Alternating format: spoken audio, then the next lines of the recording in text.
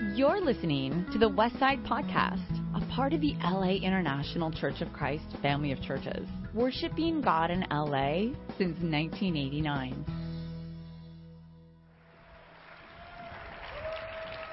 Amen. Amen. Good morning, church. Can everyone hear me okay? Not used to this cordless mic, but it's exciting, and it's new, and amen. It's great to be together. I'm going to try to raise this a little bit as I talk. Oh, that's too far. It's awesome to be together this morning. It's been a great service so far. Like my dad said, my name is William Thorne, and thank you for the opportunity to speak to you guys this morning. I'm very grateful to be able to speak. I'm also really grateful for this church.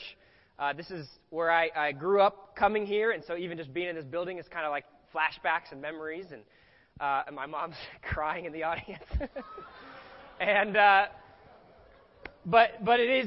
I mean, this is where my spiritual foundation was laid. I used to sit right, kind of the front right teens area. I think it is. I think it still is a great tradition that has been passed on from generation to generation.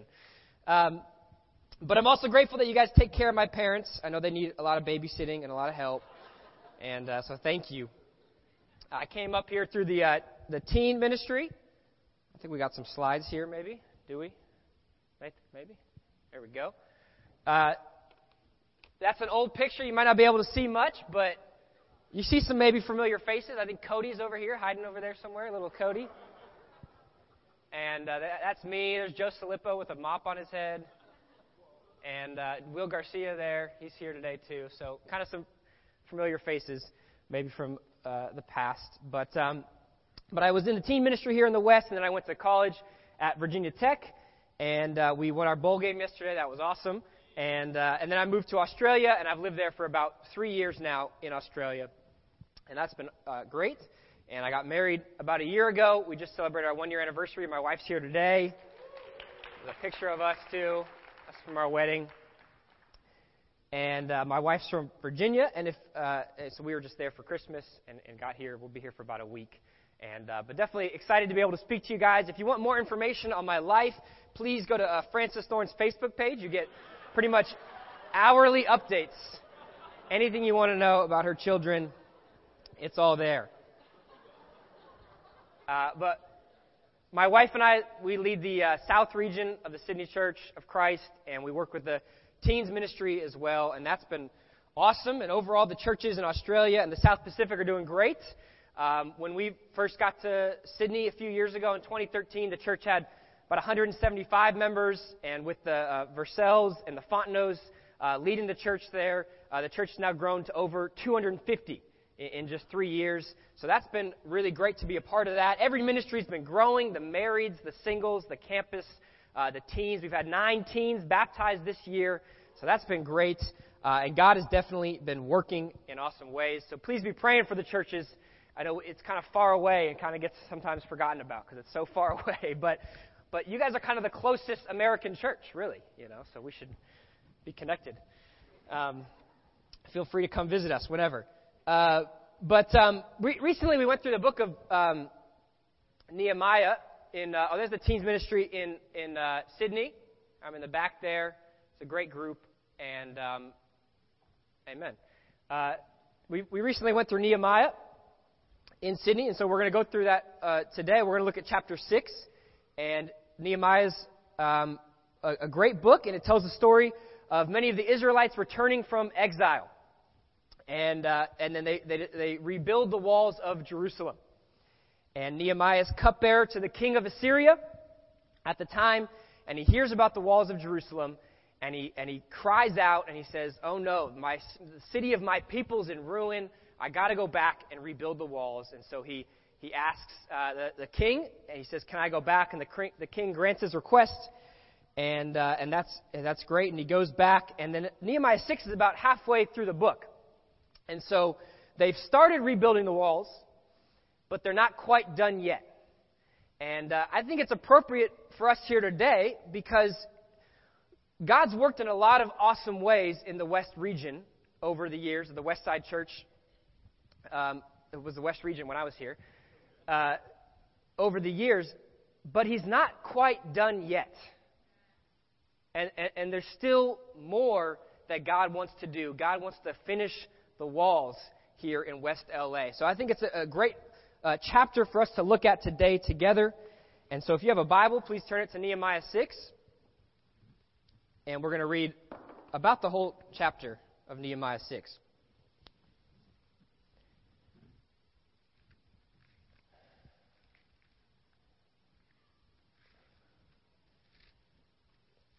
So yeah, we'll read Nehemiah 6:1 to 7:3. Oh, well, sorry, that was loud. Nehemiah 6:1. It says, "When word came to Sanballat, Tobiah, Geshem the Arab, and the rest of our enemies that I had rebuilt the wall and that a gap was left in it, though up to that time I had not set the doors and the gates, Sanballat and Geshem sent me this message. Come, let us meet together in one of the villages on the plain of Ono. But they were scheming to harm me. So I sent messengers to them with this reply, I am carrying on a great project, and I cannot go down. Why should the work stop while I leave it and go down to you? 4 times they sent me the same message, and each time I gave them the same answer. Then the 5th time, Sanballat sent his assistant to me with the same message, and in his hand was an unsealed letter, in which was written, It is reported among the nations, and Geshem says it is true, that you and the Jews are plotting to revolt, and therefore you are building the wall.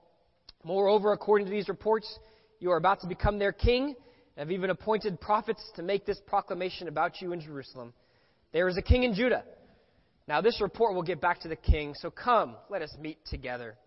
I sent him this reply, Nothing like what you are saying is happening. You are just making it up out of your head. They were all trying to frighten us, thinking their hands will get too weak for the work, and it will not be completed.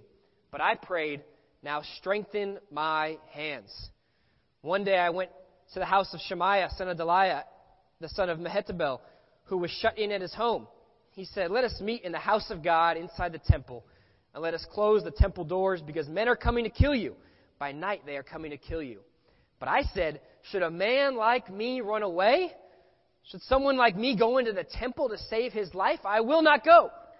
I realized that God had not sent him, but that he had prophesied against me because Tobiah and Sanballat had hired him. He had been hired to intimidate me so that I would commit a sin by doing this, and they would give me a bad name to discredit me. Remember Tobiah and Sanballat, my God, because of what they have done. Remember also the prophet Noadiah, and how she and the rest of the prophets have been trying to intimidate me. So the wall was completed on the 25th day of Elul in 52 days. When our enemies heard about this, all the surrounding nations were afraid and lost their self-confidence, because they realized that this work had been done with the help of our God. Also in those days, the nobles of Judah were sending many letters to Tobiah, and replies from Tobiah kept coming to them. For many in Judah were under oath to him, since he was son-in-law to Shechaniah, son of Erah, and his son Jehohanan had married the daughter of Meshullam, son of Berechiah. Moreover, they kept reporting to me his good deeds, and then telling him what I said. And Tobiah sent letters to intimidate me. After the wall had been rebuilt, I had set the doors in place. The gatekeepers, the musicians, the Levites were appointed. I put in charge of Jerusalem my brother Hanani, along with Hananiah, the commander of the citadel, because he was a man of integrity and feared God more than most people do. I said to them, The gates of Jerusalem are not to be opened until the sun is hot, while the gatekeepers are still on duty, and make them shut the doors and bar them. Also appoint some residents of Jerusalem as guards, some at their posts and some near their own houses. Amen. A lot of text there. We'll stop there. But a lot we can learn from that, and we'll have 2 points today from the text that can help us to imitate Nehemiah's faith and his hard work. And the first point this morning is strengthen my hands. Earlier in the book of Nehemiah, Sanballat, this guy, and the other Israelite opponents generally criticized the whole nation of Israel. But now the attacks start to get a little more personal. They start attacking Nehemiah himself. And they're trying to get him to compromise, to meet on a neutral plane. In verse 2, Come, let's meet together in one of the villages on the plain of Ono. And the plain of Ono is one of the villages here in between the border between Jerusalem and the Judean territory and Samaria. And so the purple is the area that the Israelites have resettled, and Samaria is to the north. So he's not trying to get him to meet deep in Samaritan territory, right? He's let's meet just right on the edge, right on the border, on the fringes. It's away from the busyness of the city. Nehemiah's been working hard. That's kind of closer to the ocean. You get the nice sea breeze. He's like, come on, man, let's take a break from the work. Let's meet over here on one of the villages of the plain of Ono. Sounds kind of nice, the fresh sea breeze, a break from everything. And so they're doing whatever they can to get Nehemiah to compromise. And isn't this the same way that our enemy tries to get us to compromise? Just to meet on the fringes. Not deep in Samaritan territory. That would obviously be wrong. You wouldn't want to go deep into enemy territory, but just right on the edges. Right on the border. I'm not going to commit adultery, but I'm just going to lust a little bit at work. I'm just going to flirt a little bit with my coworker, or just click on a few images. Not all the way. It's not the whole compromise, but it's the small compromises. It's not like I'm falling away, but I'm just kind of too busy to make it to midweek or to Bible talk or whatever it is. The reasons that we give ourselves to compromise. And our enemy loves it, masking the consequences of sin by claiming small compromises with a pretty ribbon. And that's how I fall into sin in my life. I grew up here in Los Angeles, and I came through the teens ministry, but at some point during high school, I started making small compromises with the decisions I made about how I was going to live my life. I started hanging out with my friends that weren't disciples and put myself in compromising situations. And at first I kind of thought, it's not that bad because I'm not doing what they're doing. They're drinking and smoking and being immoral, but I'm not doing that, but I'm there, and it's not that bad until, one small compromise leads to another small compromise, which leads to another small compromise. And over time, those smaller ones lead to bigger ones. And I became deceitful with my family and my friends, and I got into drunkenness and drug abuse and lying and just all sorts of sin and debauchery. And this went on for years through my time in college, and it led to depression and just lies and so much darkness in my heart. And just so much pain. It caused my family. It caused me. And you kind of think about that. Man, how does that happen? How does someone go from just an innocent teen to just, living in drug addiction and lying about it? But it all starts with small compromises. Small decisions that we make, and we think it's not that bad. I'm just going to meet on the edge. It's not that bad. And our enemy loves it. Satan loves it when we do that. In his book, The Screwtape Letters, C.S. Lewis has a great quote.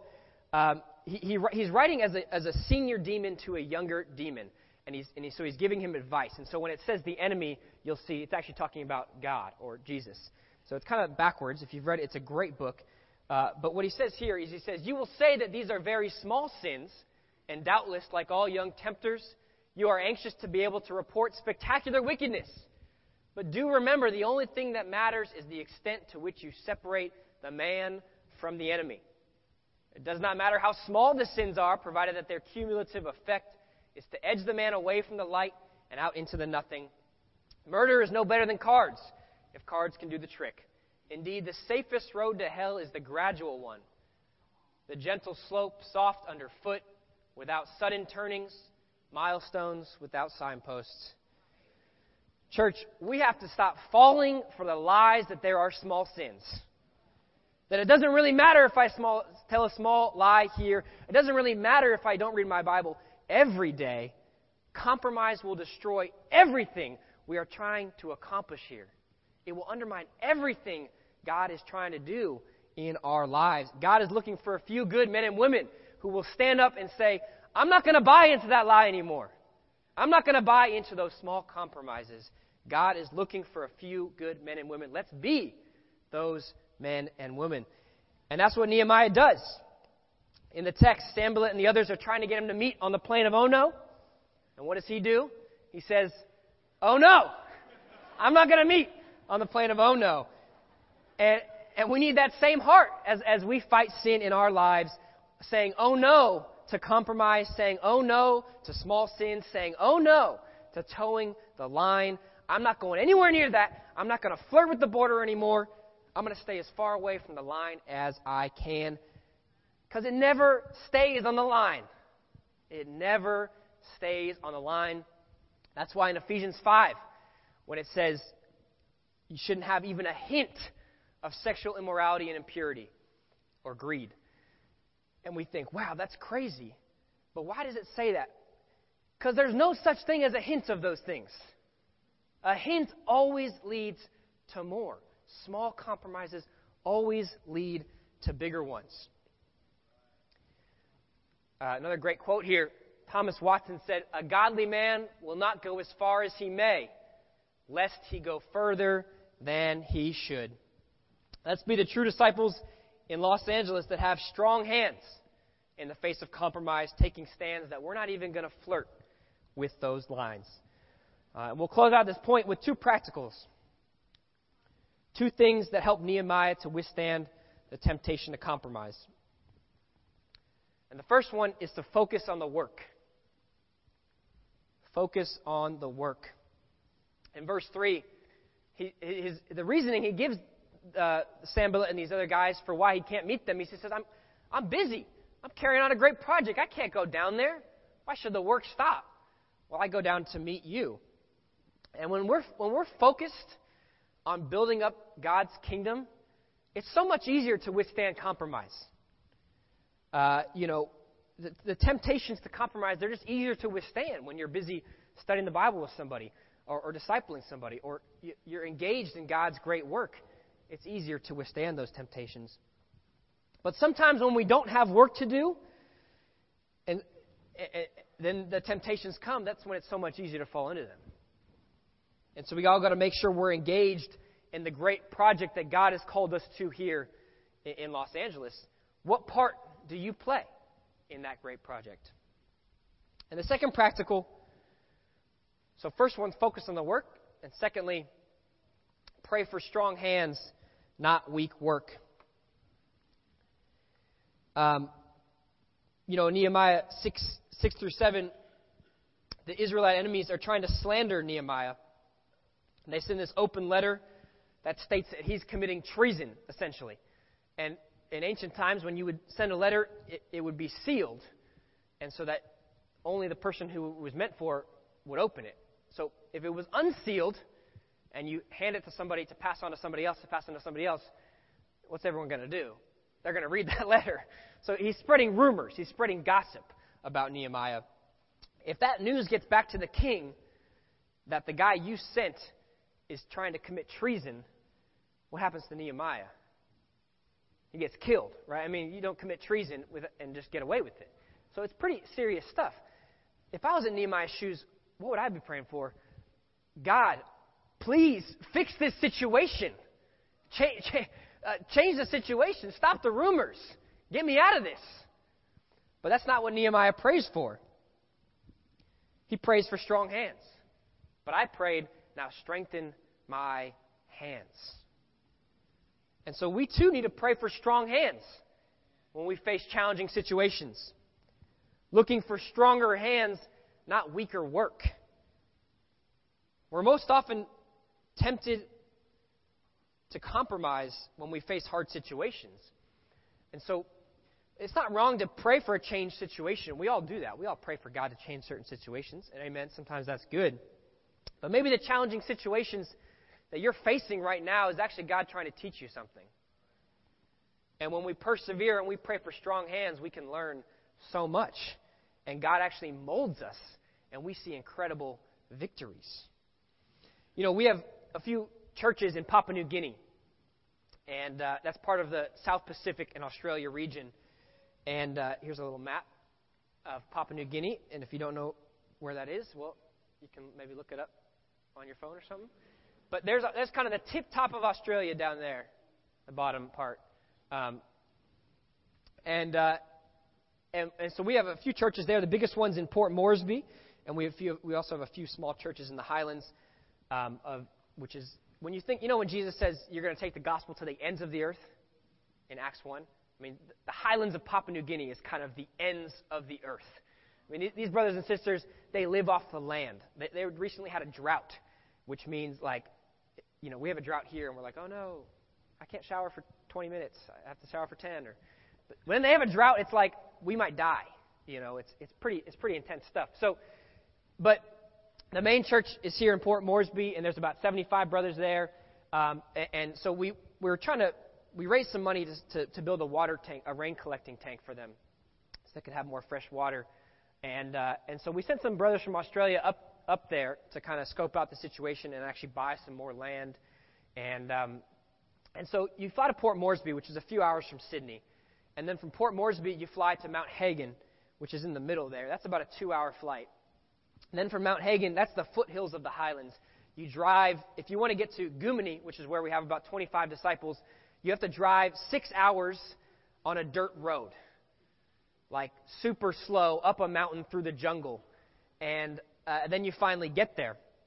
And so these brothers from Australia got up there, and it's a long journey. And when they arrived, there's some of the brothers and sisters waiting for them and welcoming them. But they also met this brother named Matthias. And there he is on the left there. And he's your brother. These are all your brothers from Papua New Guinea. And he lives in Calvary. In Calvary, we have about 6 disciples there. That's even more remote. And he, when he heard that the brothers from Australia were coming to Gumini, he said, I gotta go be there with them. I want to fellowship with them. I want to meet them. So he walked 9 hours barefoot through the jungle to get to Gumini, to meet these brothers and sisters from Australia. And all of a sudden, that 6-hour car ride up a dirt road doesn't seem as bad, And but if any brother has a reason to compromise, I mean, isn't it him? I mean, if any brother has a reason to excuse himself and say, I'm a little bit tired this morning, isn't it him? When I heard about this brother, man, I felt convicted. I mean, we complain about having to drive 20 minutes to midweek or something, And I wonder if we may be missing out on victories that we could be having in our character because we're too focused on praying for weaker work and praying for God to change our situation and whining about the weakest things instead of just praying, God, strengthen my hands. Give me the conviction to be like all the great men and women throughout the Bible have been and like our brothers in P&G are. It's a great example for all of us to follow. Let's be inspired by that example. To have strong hands, to not compromise and look for weaker work, but to pray for strong hands. Our enemy's crafty. He's going to try to do everything he can to get us to compromise. Let's not give in to that. Amen. And second and finally here this morning, final point. I don't know how long I've been going, but amen. The second and final point is, should a man like me run away? Or should a woman like me run away? We love those movies where the bad guy kind of comes into town and everyone else kind of runs for the hills, but there's that one lone sheriff who kind of stands firm and says, I'm not going anywhere, and he I can't think of a good example of a movie like that. Yeah, that one. Or Star Wars or something, Force Awakens. I haven't seen it, but, I don't know. Those kind of movies where there's the one guy who stands firm, and he's not going anywhere. He's unmoved. And that's kind of what happens here. And the first few attacks on Nehemiah don't work. He sees right through them to the rumors of sedition. He replies, you're making this up out of your head. So the enemy gets even more crafty. And later in the chapter, we learn that Tobiah has some marital connections to the nobles inside Jerusalem. So he decides to attack Nehemiah from within. And threats from within can sometimes be the hardest to recognize and deal with. Threats from among us. And so Tobiah uses these contacts inside Jerusalem, and they send this guy Shemaiah to talk to Nehemiah. That's from Shemaiah's Instagram. And Shemaiah, it's a real photo. Shemaiah lies to Nehemiah, and in the form of a prophecy, he tells him, he says, men are coming to kill you. By night, they're coming to kill you. And, that's kind of scary, and you don't want to hear that ever. And what he's trying to do is he's trying to get Nehemiah to go hide in the temple. He's saying, you got to go into the temple so these guys can't come and kill you. And so Nehemiah is not a priest. So for him to enter the temple would go directly against God's word. It would have been a desecration of the house of God. In Numbers 1, that's the temple. He's trying to get him to go in kind of the Holy of Holies area. But in Numbers 1:51, it says, anyone who approaches it is to be put to death, referring to the Holy of Holies. And Numbers 18:7, anyone else who comes near the sanctuary is to be put to death. And there's many accounts of kind of these things happening. The scriptures are very clear. No one besides a Levite should enter. But by entering, Nehemiah could be saving his life.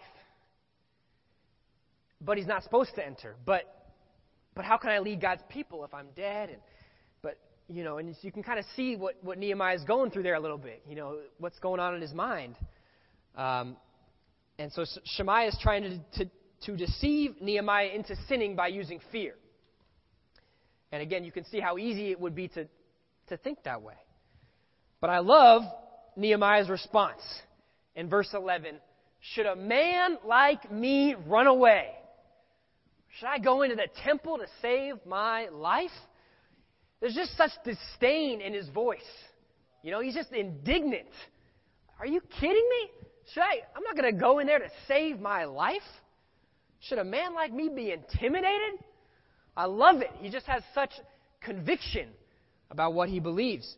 And we all need to ask ourselves this question. It's a yes or no question. Take 5 seconds and think about it.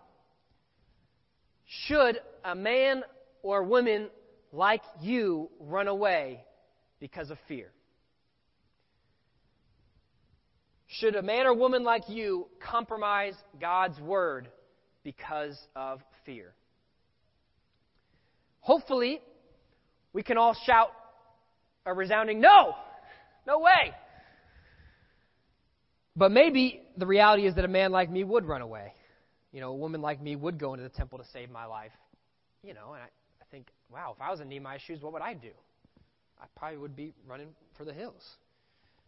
So we need to deal with that. But it really brings us to an important character trait that we have to possess as disciples of Jesus. And it's that following Jesus means moving ahead in spite of fear. It means that we obey God no matter what the consequences are. And there's so many great examples of this throughout Scripture, like Joseph in Genesis 39, when Potiphar's wife comes to him and says, sleep with me. And he says, how could I do such a wicked thing and sin against God? And he runs out. And then, or Jesus in Luke 13, some of the Pharisees come and they say, Jesus, you got to get out of here. Herod wants to kill you. You got to leave. And Jesus responds and he says, you go and tell that fox, I'll keep on driving out demons and healing people today and tomorrow. And on the third day, I'm going to reach my goal. I must press on. There's no prophet can die outside of Jerusalem. He's like, are you kidding me? I don't care if he thinks he's going to kill me. You go and tell that fox I'm not going to be intimidated. Or Paul in Acts 21.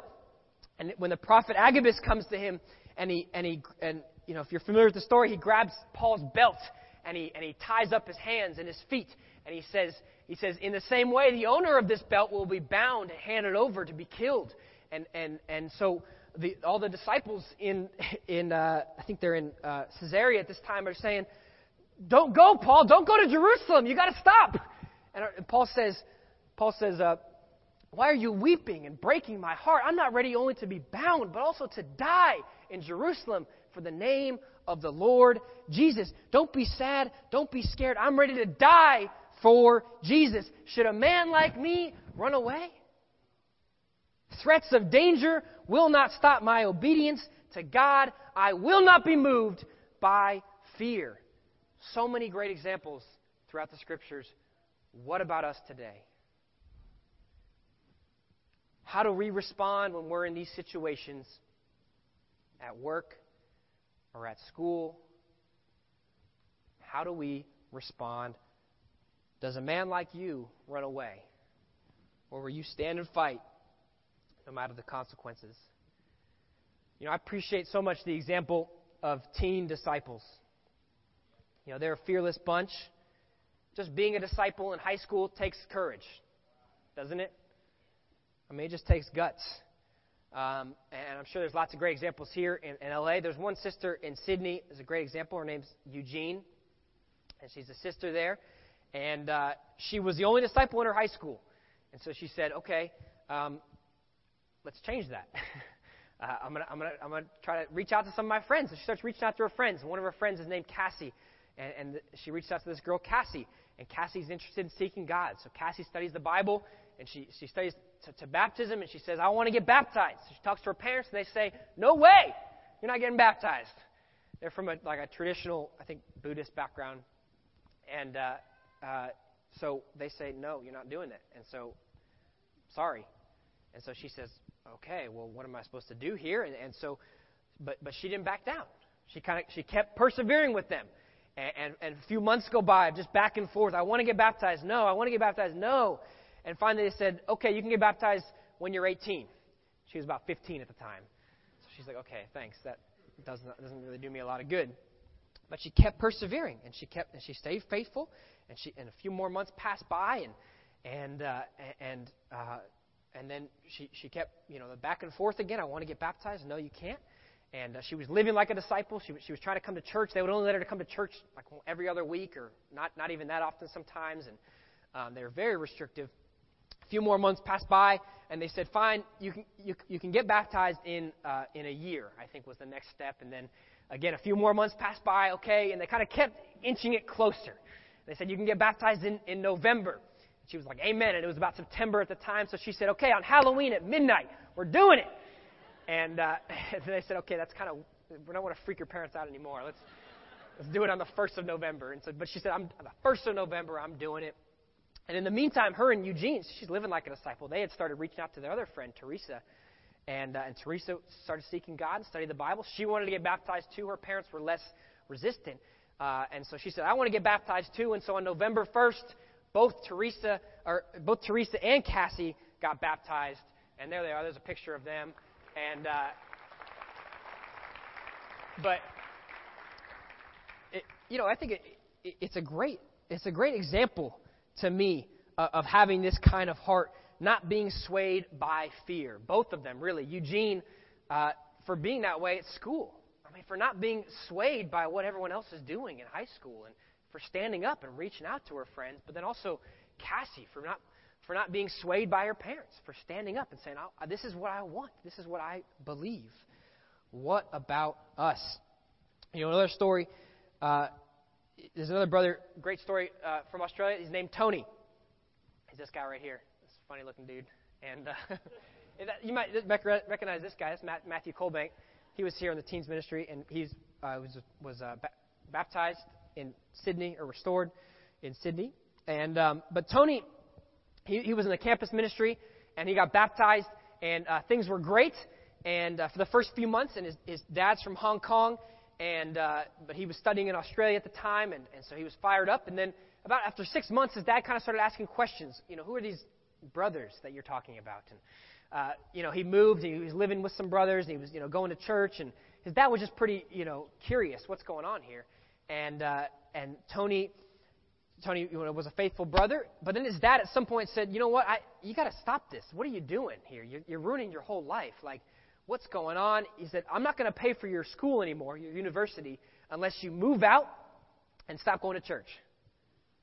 And Tony's on a student visa, so that would mean either going back to Hong Kong if he doesn't have money for school, or it would mean getting a job, getting on a different visa. I mean, he's a 19-year-old kid at this point. Like, think about what's going on in your mind there. Like, wow, And so Tony was freaked out, but he got advice, and he was faithful, and he prayed. He said, what do I need to do? And so we said, you got to stand firm. And he stood firm, and he didn't back down. He said, no, Dad, sorry.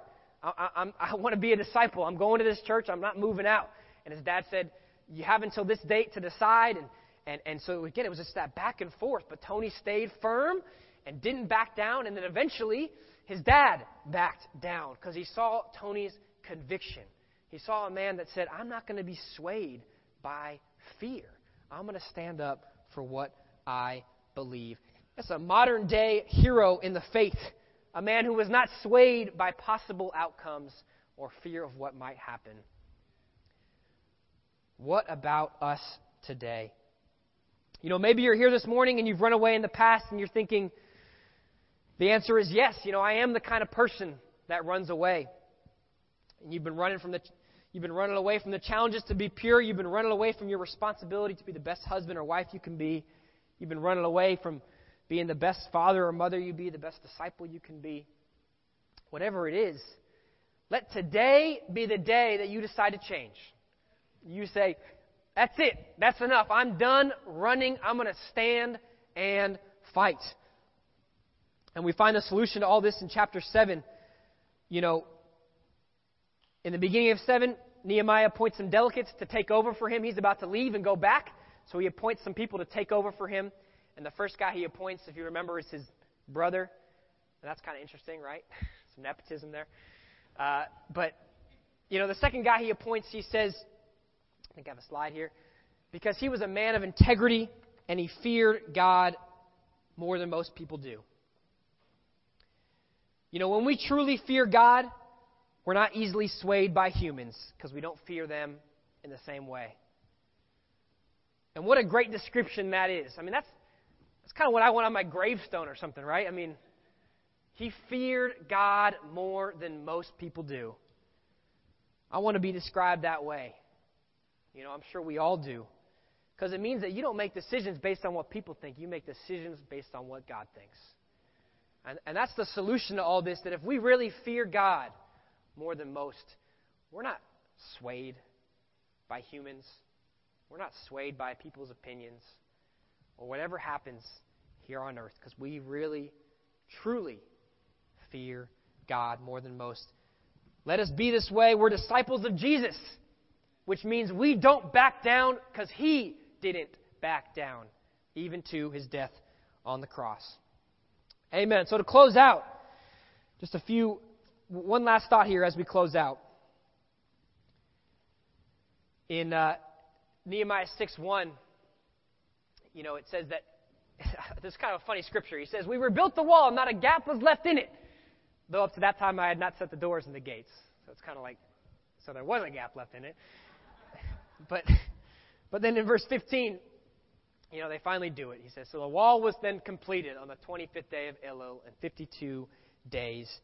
And so what has been neglected for 150 years was completed in 52 days under Nehemiah's leadership. And it's a great example of what God can accomplish through good leadership. That's a separate issue, really. But now in Nehemiah 6:16, if you look at that, even the Israelite enemies, they're the ones who start getting scared. They're trying to frighten the Israelites. Now they're the ones who end up afraid. And the idea I want to close out on here is for all of us to fill in the gaps. Fill in the gaps in our hearts. Fill in the gaps in the kingdom so that the great project God has called us to here in Los Angeles can be completed. You ever heard the phrase, you had one job? You know that phrase, you had one job. And you couldn't, like this, like, you had one job. Just write school on the ground. Or this one's kind of, holiday themed. You had one job. Put the Christmas decorations in the right package. It means you had one thing to do and you couldn't even do that right. And, in the same way, a wall has one job. Protect the city. So a wall with gaps it's pointless. You had one job, wall. Don't have gaps, And so that's kind of what Nehemiah is trying to correct. And in the same way, when the church has gaps in it, when we have gaps in our relationship with God, when we have gaps in our relationships with one another, when we're not connected, when we have bitterness or we have issues, it undermines everything God is trying to accomplish when there's gaps in our walls and gaps in our hearts. So the final challenge for us today, stand in the gap so that we can complete the wall. I'm so grateful for the men and women who have come before us and who are willing to say, who said, "Here am I, send me." You know, people like the Galangs, I know they were here last week. You know, they stood in the gap here in the West region for a while. And then the call came to Hawaii. "Here am I, send me. I will stand in the gap." And I know you guys have some great people here, and Chaz and Olivia standing in the gap, and the Chows, and I don't really know all the people here, but I'm sure there's many more. But we need more and more of that in the church. People who are willing to stand in the gap, because our wall is not yet finished. And so if you're here this morning and you're not a Christian, I urge you, ask the person who brought you to study the Bible. We all have a gap in our hearts and lives without God that only Jesus can fill. And if you're here this morning and you are a Christian, how will you fill in the gaps in the church? What can you do? Be practical. Be specific. How can you stand in the gap? It's time to finish the wall. Don't be afraid. Don't back down. Let's stand up and fill in the gap. Thank you again for the opportunity to speak this morning. It's been great to be together with you. And I'm so grateful for this church, and I know God will continue to work in awesome ways here in the West Side. But let's learn from Nehemiah's example, and never compromising, never backing down, and filling in the gaps. Amen. You've just listened to the Westside Podcast. For more information about our ministry, please visit thewestsidechurch.com or laicc.net.